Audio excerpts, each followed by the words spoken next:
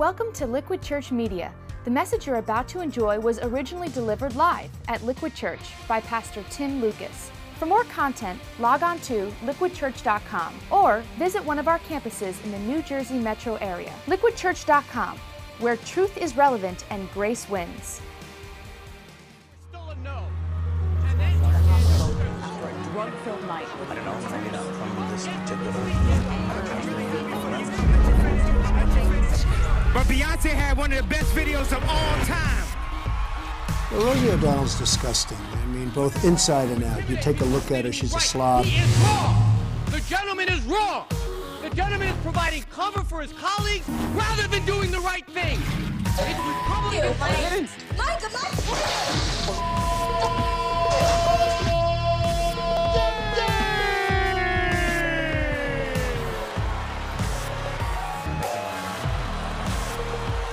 I'm by winning. I win here and I win there. Now what? I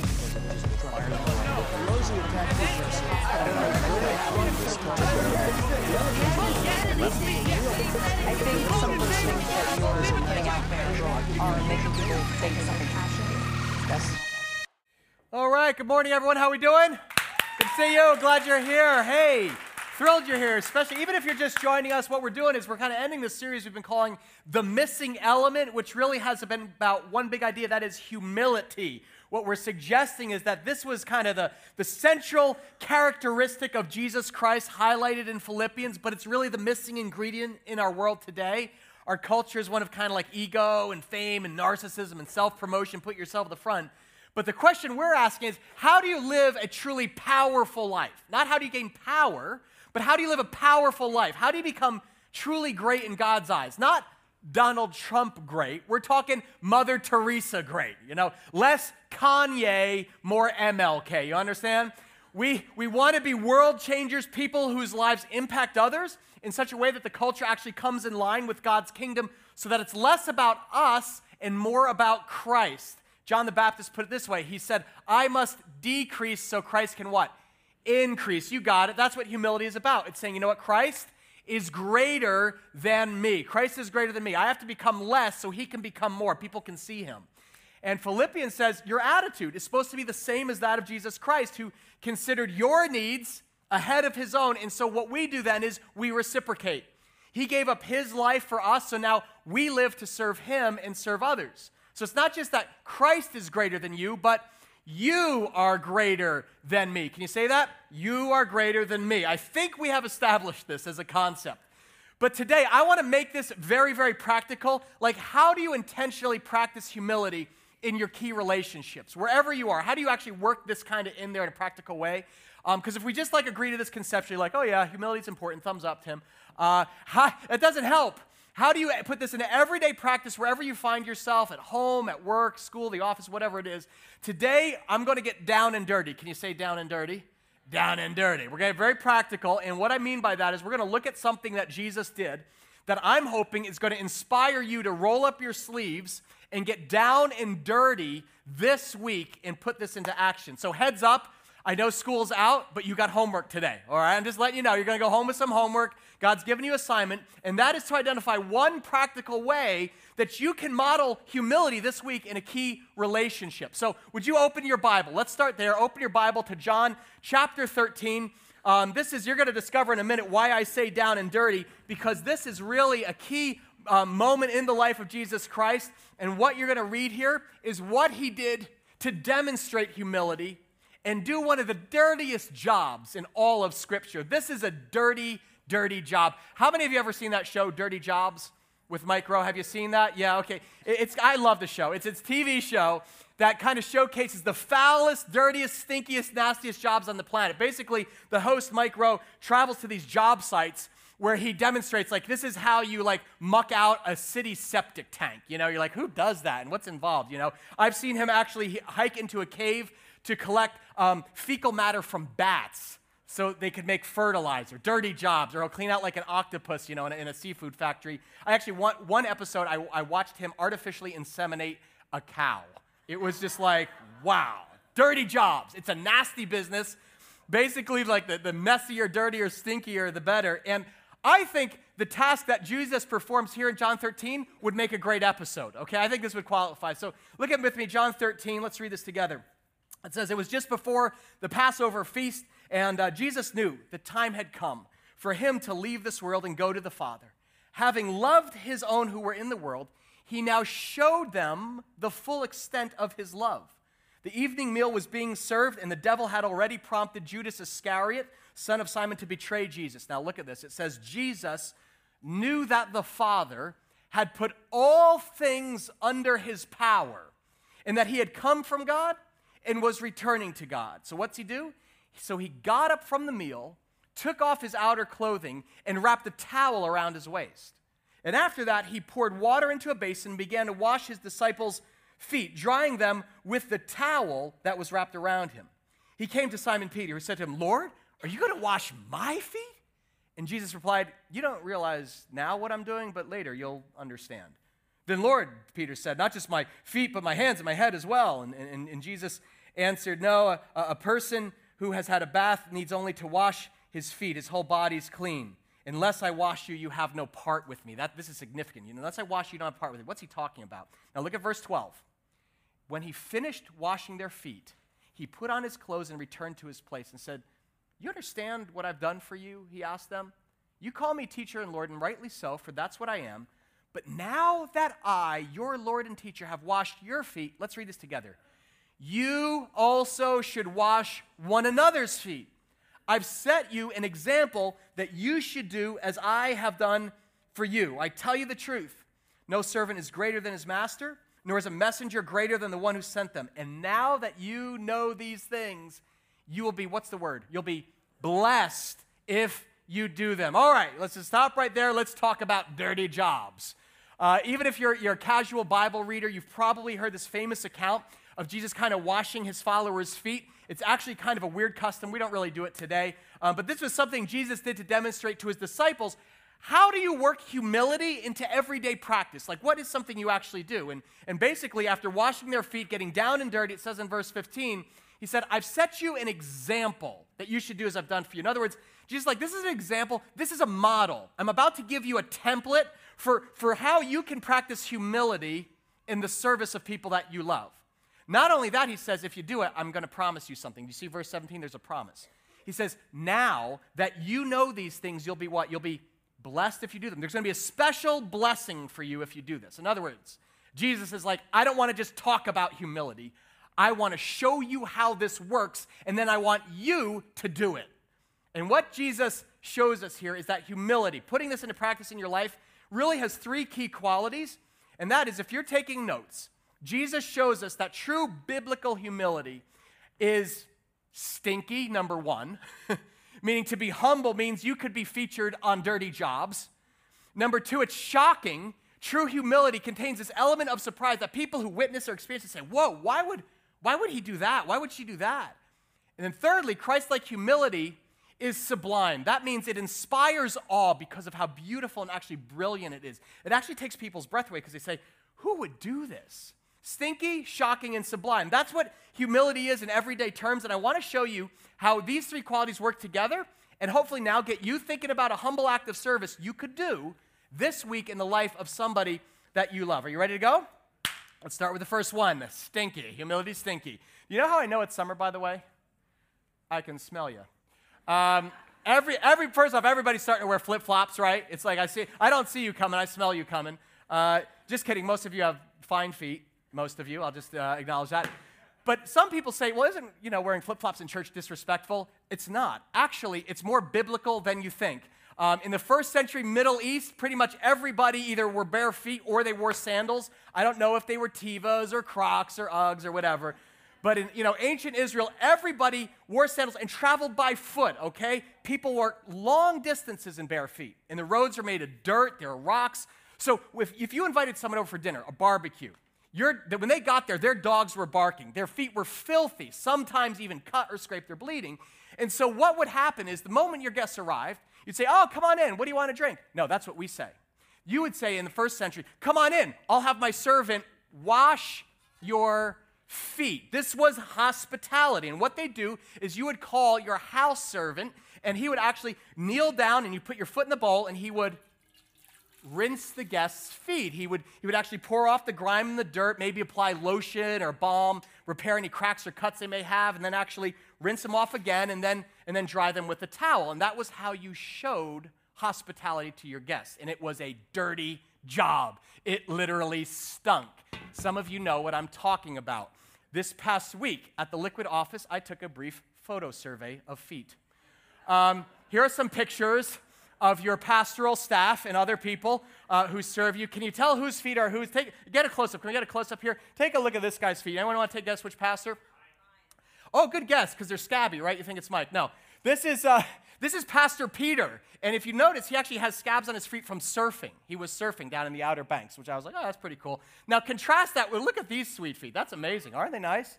She had those painted up, it's like all those of you with foot fetish, you're stumbling right now. Those are nice feet right there. That's Katie in our creative department. Over here, now let's just contrast this. Just take a look at this, Junks.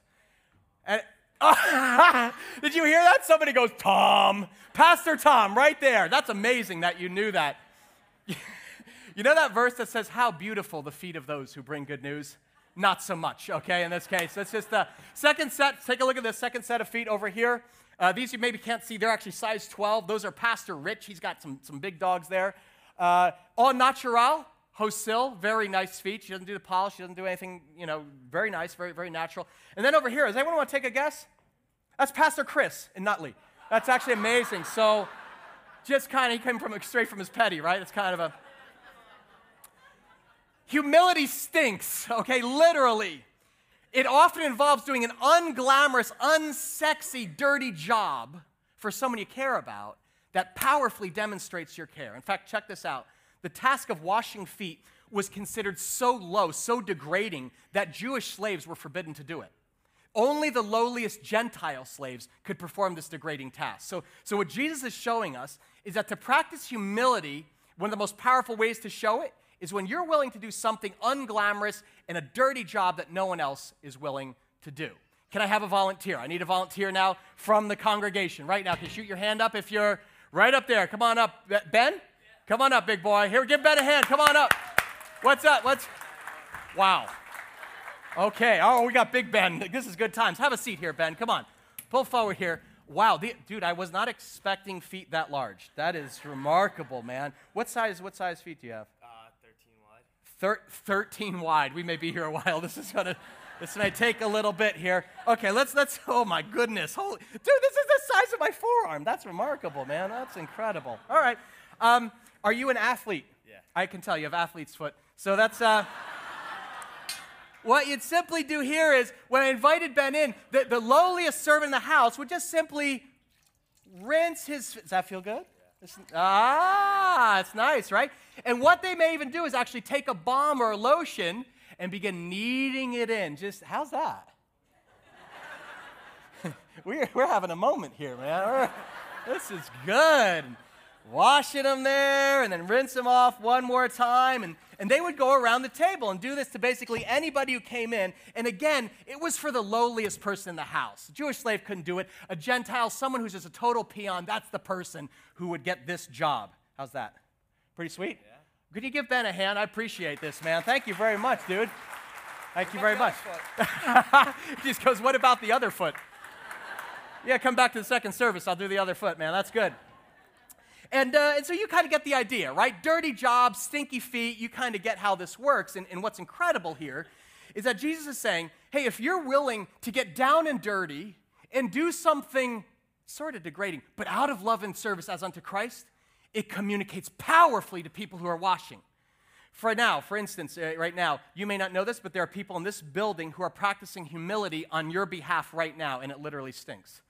We have volunteers at Liquid Kids who are taking care of your babies, your infants, your toddlers, and let me tell you something, some of them should get combat pay.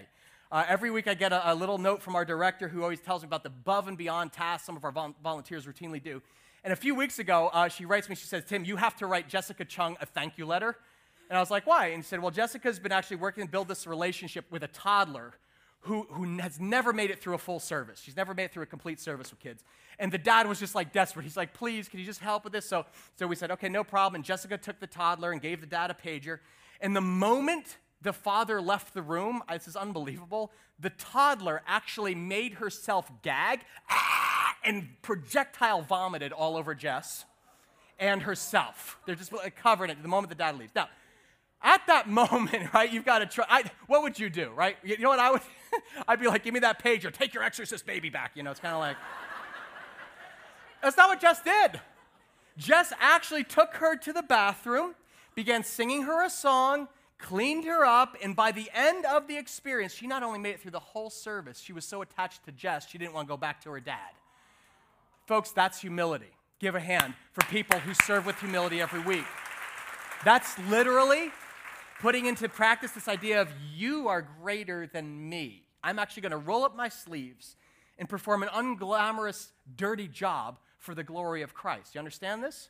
Humility stinks, but it's of great worth in the master's eyes. So quality one leads to question number one for you. I put it in your notes. Is there a dirty job that you can perform this week for people in your care?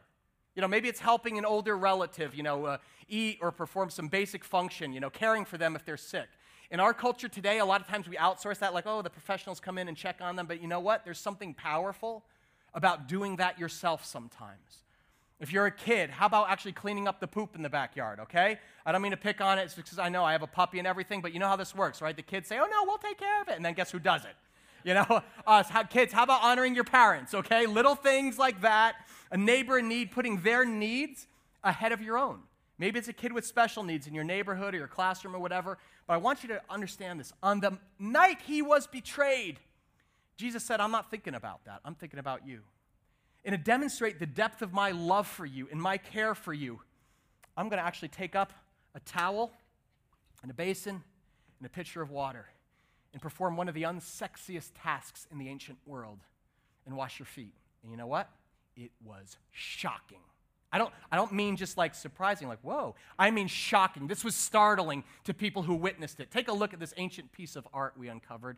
This is from a mosaic from the Nea Monastery in Greece. And it depicts Jesus washing the feet of Peter in John here. Take a look at Peter. What do you notice about him? What's the expression on his face? Look at him, right? He's like scratching his head. He's like confused. He's like startled. He's like, what's going on? And you know why? Because the artist actually reflected what the text says. It says the moment Jesus got down on his hands and knees to wash Peter, Peter objected. Peter actually said, he came to Simon Peter, said to him, Lord, you're going to wash my feet? And Jesus replied, all right, Peter, you don't realize what I'm doing right now, but later you'll understand. No, said Peter, you shall never wash my feet. And Jesus answered, unless I wash you, you have what? You have no part with me. See, humility contains the element of surprise because no one expects somebody of your stature, your power, your social standing, your authority to stoop to such a level. I mean, have you ever seen somebody who actually is a pretty powerful person, but they just forget how they look and focus like a laser need on the basic needs of someone else? See, humility at its core, guys, is about wowing people with your love. It surprises people beneath you when they see you use your power to serve them. Peter recognized Jesus' power with a shock. He's actually saying, he said, Lord, no, are you kidding me? You're the Lord. He's actually thinking I'm blessed. I'm saying, this is God in the flesh, and he's washing my feet like a slave. You're the master, I'm the student. He's wowed. Question for you, those of you who are in power. You maybe have people work for you at the office, in the workplace. Has anyone ever been wowed by your humility? Let me take this out of the realm of the home and the family and move it into the office or wherever it is you work. If you work 9 to 5 for a living, especially those of you who are bosses. If you're in charge, you have people working for you. When was the last time you used your position of power and influence to humbly serve someone beneath you? Not to get them to do something for you, but simply to do something for them, to show your care and concern for that individual. I have a morning ritual. I go to 7-Eleven and get coffee. I used to be a Starbucks guy, but now I go to 7-Eleven. Partly it's because I'm cheap, and I feel like when I get that coffee, it's like I'm getting away with something, and they have a great selection. I get blueberry coffee with this, the creamer is called Cinnabon. and I pour that junks in there. It is like magic. And it pumps through my veins for most of the morning. And I get this tall coffee, and I drink this coffee all throughout meetings on Monday. And so the other Monday, a guy on the creative team who's like a Starbucks guy comes walking in, and he goes, oh, what's that? What are you drinking? I'm just like, oh, this is magic, dude. It's like blueberry, blah, blah, blah. And he's a junior guy, okay? He works for me. I'm the senior pastor, right? I'm the boss, whatever.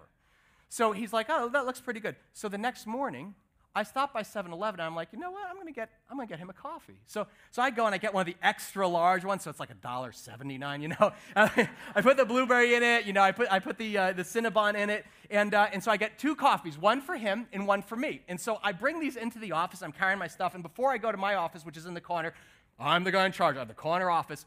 I go to his office, which is way in the back. He's with the other guys in their 20s and everything, and it's hilarious because I'm like knock, knock, knock with my knee. And it opens up, and he's in there with these other guys who are in their 20s, and suddenly it's like the principal just showed up. They're like, hey, Tim, you know, kind of. I'm like, dude, it's okay if you're playing Angry Birds. Like, I understand, you know, kind of like what's going on here. And I was like, here's, I got this for you. Here's your coffee, buddy. You know, I hope you like it. And I hand him the cup, and suddenly everyone's eyes go, and I was like, okay, boys, I'll see you later. And like, I walked out, and as the door closed, I hear all this like murmuring, like, dude, he brought you coffee, man. He brought you coffee. What'd you do? And I'm walking back, and I suddenly realized like how this looked. The guy in charge, is bringing the junior guy coffee. But see, this wasn't premeditated. I brought him coffee for one reason. He's my friend. I liked the guy. And that's when it struck me. True humility is not when you flaunt your position and lord it over people, but it's when you use your power to serve and bless them just because of who they are. You actually care about them.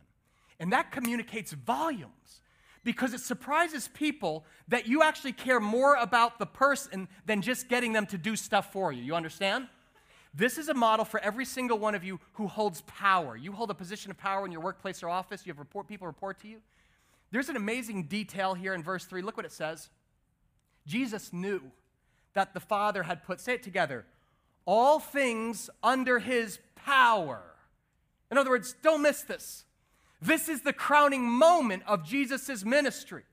He knew everything had been put under his power. All authority in heaven and earth and under the earth. He's the most powerful person in the room, in the universe. And what does he do at the minute he recognizes, I have all the power? He got up from the meal, and he took off his outer clothing, and he wrapped a towel around his waist. What's going on here? In the first century, guys, your outer clothing, your robe, was a symbol of one thing, your authority. If you were a man in charge, you wore a good-looking robe. I'm the man. I'm wearing the mantle of authority here. And when Jesus recognized I have all power and authority at this moment, what does he do?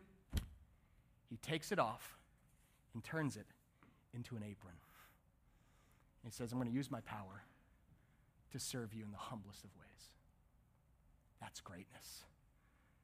Jesus is powerfully communicating here, guys, that even when God gives you authority and he increases your influence, never be too big to do the small stuff.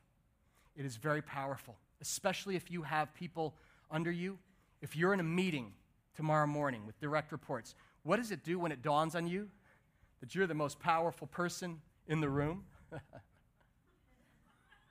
Jesus gives you the answer.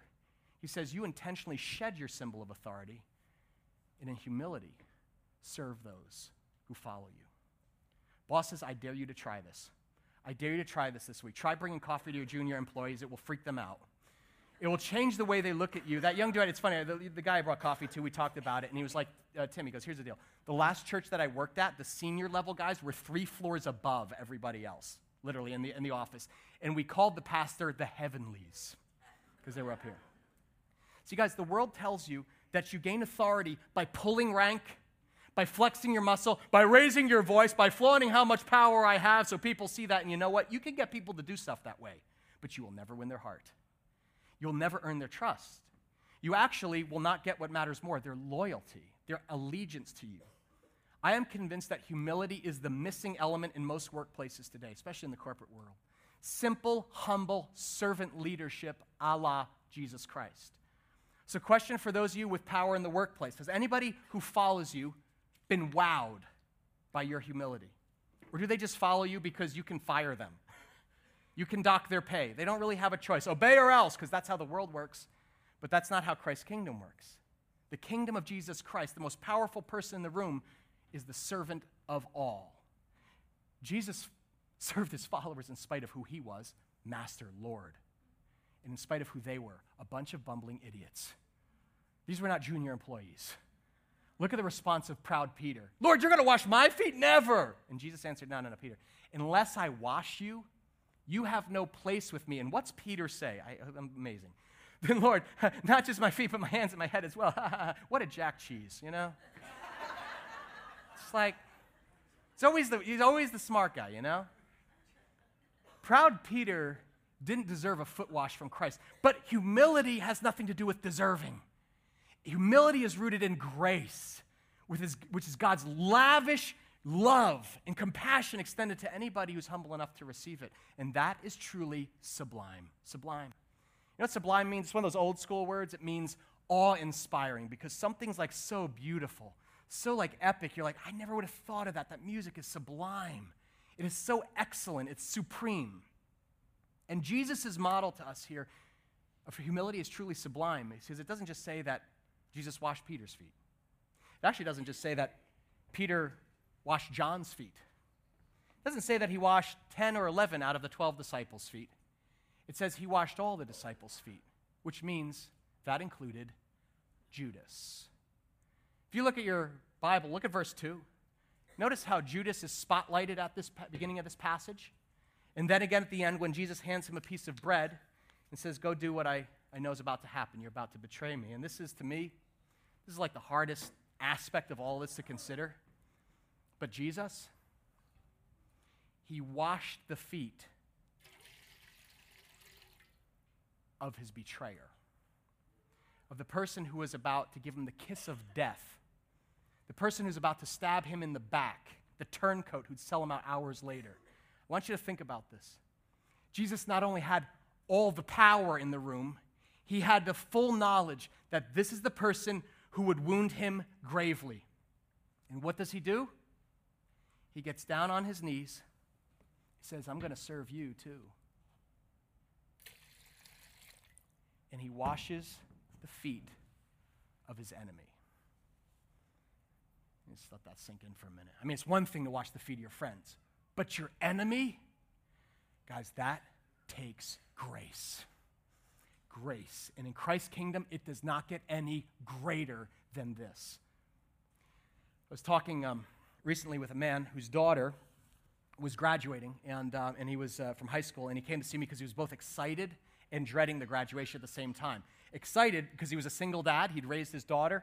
Excited for his daughter's achievement, but dreading seeing his ex-wife. All right? Anybody can relate to this? All right. His divorce had been acrimonious. His ex-wife was bitter. She was always bad-mouthing him. She'd run him down any chance she had. But in the wake of that divorce, he actually became a Christian. He became a follower of Christ, okay? Because everything kind of shattered, and it was just like, I can't pick up the pieces. I need God. And he found Christ, and he gets a fresh start. My sins are cleansed, etc. And so he starts, not only does he begin a new life with Christ, but he had a new question. And here's why he came to me. He said, Pastor Tim, what do I do to forgive my ex-wife? Like, I know, like, I've forgiven her, but how can I make peace? How can I show the love of Christ to someone I don't really love? Challenging question. That's a good question. So we start talking about, like, grace and forgiveness and all that, and he's just like, but I need a practical example. What do I do on graduation day? And I'm like, dude, I don't know. Like, pastors don't have answers for this kind of stuff all the time. And it wasn't until after his daughter's graduation that I heard back. Apparently what he did is this. On the day of graduation, he ordered this beautiful corsage for his daughter, like one of those wrist jobbers, you know, like orchids and everything. And then he ordered a second one for his wife, his ex-wife. Now, let's just pause here. Real life. Why did he do that?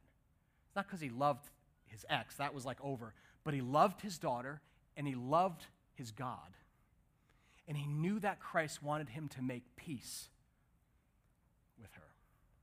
So he prayed about it and said, God, you got to give me the courage, Christ in me, hope of glory. And he's telling me this on the phone. I'm like, dude, what happened?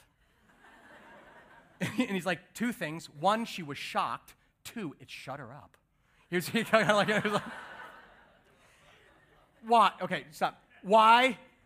When a Christ follower, takes the risk to show grace to his enemy, to bless her betrayer, It changes the dynamic. It is the only way you have a chance of transforming the relationship. He said, Tim, I saw her coming across the parking lot, and typically I'd hide in my car and like wait till she goes by and everything, avoid her. But I get out of my car, I called her name out, and I walked right up her, and I said, you know what, this is for you. I know we have had a rough go of it. Let me finish. But our daughter has become a beautiful woman, and I'm so grateful for the role you've played as her mother and her becoming that beautiful woman. And I just want to thank you. Sublime. Brilliant. Soulful. Beautiful. Makes your jaw drop. My friend's humility, the act of adorning someone who'd wounded him, it meant he was taking a risk, but somewhere in the process, he's like, Tim, my heart actually softened. In fact, they not only enjoyed a civilized graduation, they actually went out for lunch as a family. It was the first time they were all together since the divorce. Incredible. He said, Tim, just that simple act, a bunch of, stupid flowers, but I offered it sincerely. He said, Christ did something inside of me, and it softened me, and it softened the dynamic, and we're not getting back together, but I realize I can treat her as somebody who I can still love in Christ and show kindness to, even though she has wounded me deeply. How does God define greatness? When you wash your enemy's feet. What was it like for Jesus to wash Judas's feet? Knowing he was about to betray him for 30 pieces of silver, stab him in the back, deliver the fatal kiss. And Jesus, in his final act, he doesn't strike back or protect himself, but rather he stoops to simply serve. Feet in those days were not just dirty. They typically were cut up, bleeding. They had nicks because dirt roads. And washing them not only cleaned, but would sometimes heal and restore and prevent infection. That's what grace does. See, the symbol of washing, guys, this isn't just about water. Jesus poured the pitcher, but moments later he took a cup. He said, this isn't water in here, this is my blood, shed for you, for the forgiveness of your sins. And unless I wash you on the what? On the inside, you have no part with me. Jesus washed the feet of Peter. He washed the feet of Judas, and he offers to wash you. He actually says that to you. He says, unless I wash you on the inside, you have no part with me. So my question is simply, have you been washed? Have you received that kind of cleansing on the inside of your heart by Jesus Christ, the Son of God, for your sin? Because that's why he went to the cross, to cleanse you and then make you capable of living this transformed life. His Spirit lives through you. Guys, it is all, if you're sitting here today, just kind of be honest right now. I know some of you are objecting to this because you're just like, Tim, you don't know what they did to me. I could never do that. I agree with you. You can't do this. It's only until you humble yourself and receive the grace of Christ, the washing of his blood, then you get the power to wash the feet of your enemy. Amen? So here's the challenge right now as we conclude our series, and this week you put humility into practice. Like Jesus said to his followers. What's he say? Now that I, your Lord and teacher, have washed your feet, you also should what? Say it together. Wash one another's feet. I've set for you an example. Here's a model, here's a template that you should do as I have done for you. This week, how are you going to put this into practice? Maybe God's asking you to bless your ex. I don't know. Maybe it's to serve your enemy. Maybe it's somebody at work, somebody you're always throwing elbows with, or a competitor or a rival, and you actually invite them out to lunch. I don't know what it is. That's humility, though. And I understand you may object, well, that would be risky. That'd be putting myself out there. You don't know what they did to me. I don't know what they did to you, but I know what Christ did for you. And what he promises to do if you will actually trust him and obey. He says, now that you know these things, you'll be what? Blessed if you do them. The Bible says there's a special blessing waiting for people who not only intellectually agree with humility as a concept, but who follow through and get down and dirty and actually do it. So this week you've got homework, and it is to roll up your sleeves and get dirty. Be doers of the word, not just hearers. I printed this assignment in your notes. Would you look at it? It says, this week, develop your humility muscle by exercising it in a stinky, shocking, or sublime way. Maybe it's at home with your spouse or the kids, or at the office. Bosses, try this. I dare you to try this, okay? Surprise your employees this week by doing a sincere symbolic act that communicates your care for them. Not just what they do for you, but your care for them. Bonus points if it puts you beneath them. But just, I'm warning you, watch out. Word will get around, okay? All of a sudden, it's like, he did what for who? No way. What's the deal? Just say it's an experiment. It is an exercise in servant leadership. Amen? Take off your robe, your authority. Lay it down so you can serve your followers. I can't wait to see what God does this week. Let me know, okay? Would you let me know? I'm going to actually pray for you right now. Would you do this? All our campuses, let's bow our heads just a minute. And we're going to ask the Spirit of Christ now just to come. Father, you've been listening. The Spirit of Christ is here. Lord, your words are jumping off the pages. They burn like an ember in our heart, Lord, because it exposes, Lord, my own heart. My heart isn't always there. But Father, that takes humility to acknowledge that we can't live the way that you want. Father, that there is this sin orientation in us that puts ourselves first and resists you. And so we just confess that right now, Lord, your people. Father, every person in this room, watching in Nutley and New Brunswick, watching online, Father, right now we just open up our hearts now to your Spirit and ask, Lord, come in and change us. Wash us, Jesus. Unless you wash us, we have no part with you. And so, Father, I ask that your blood would cover every man and woman here, that you would renew us even during a time of communion, Father, and fill us with yourself, your body, your blood. Live yourself out through us and bring glory to Jesus Christ. He's our Lord and our Savior. And everybody said together, amen. Thanks for listening to Liquid Church Media. If you were inspired or challenged by today's message, we hope you'll tell a friend. For more content, log on to liquidchurch.com or visit one of our campuses in the New Jersey metro area. liquidchurch.com, where truth is relevant and grace wins.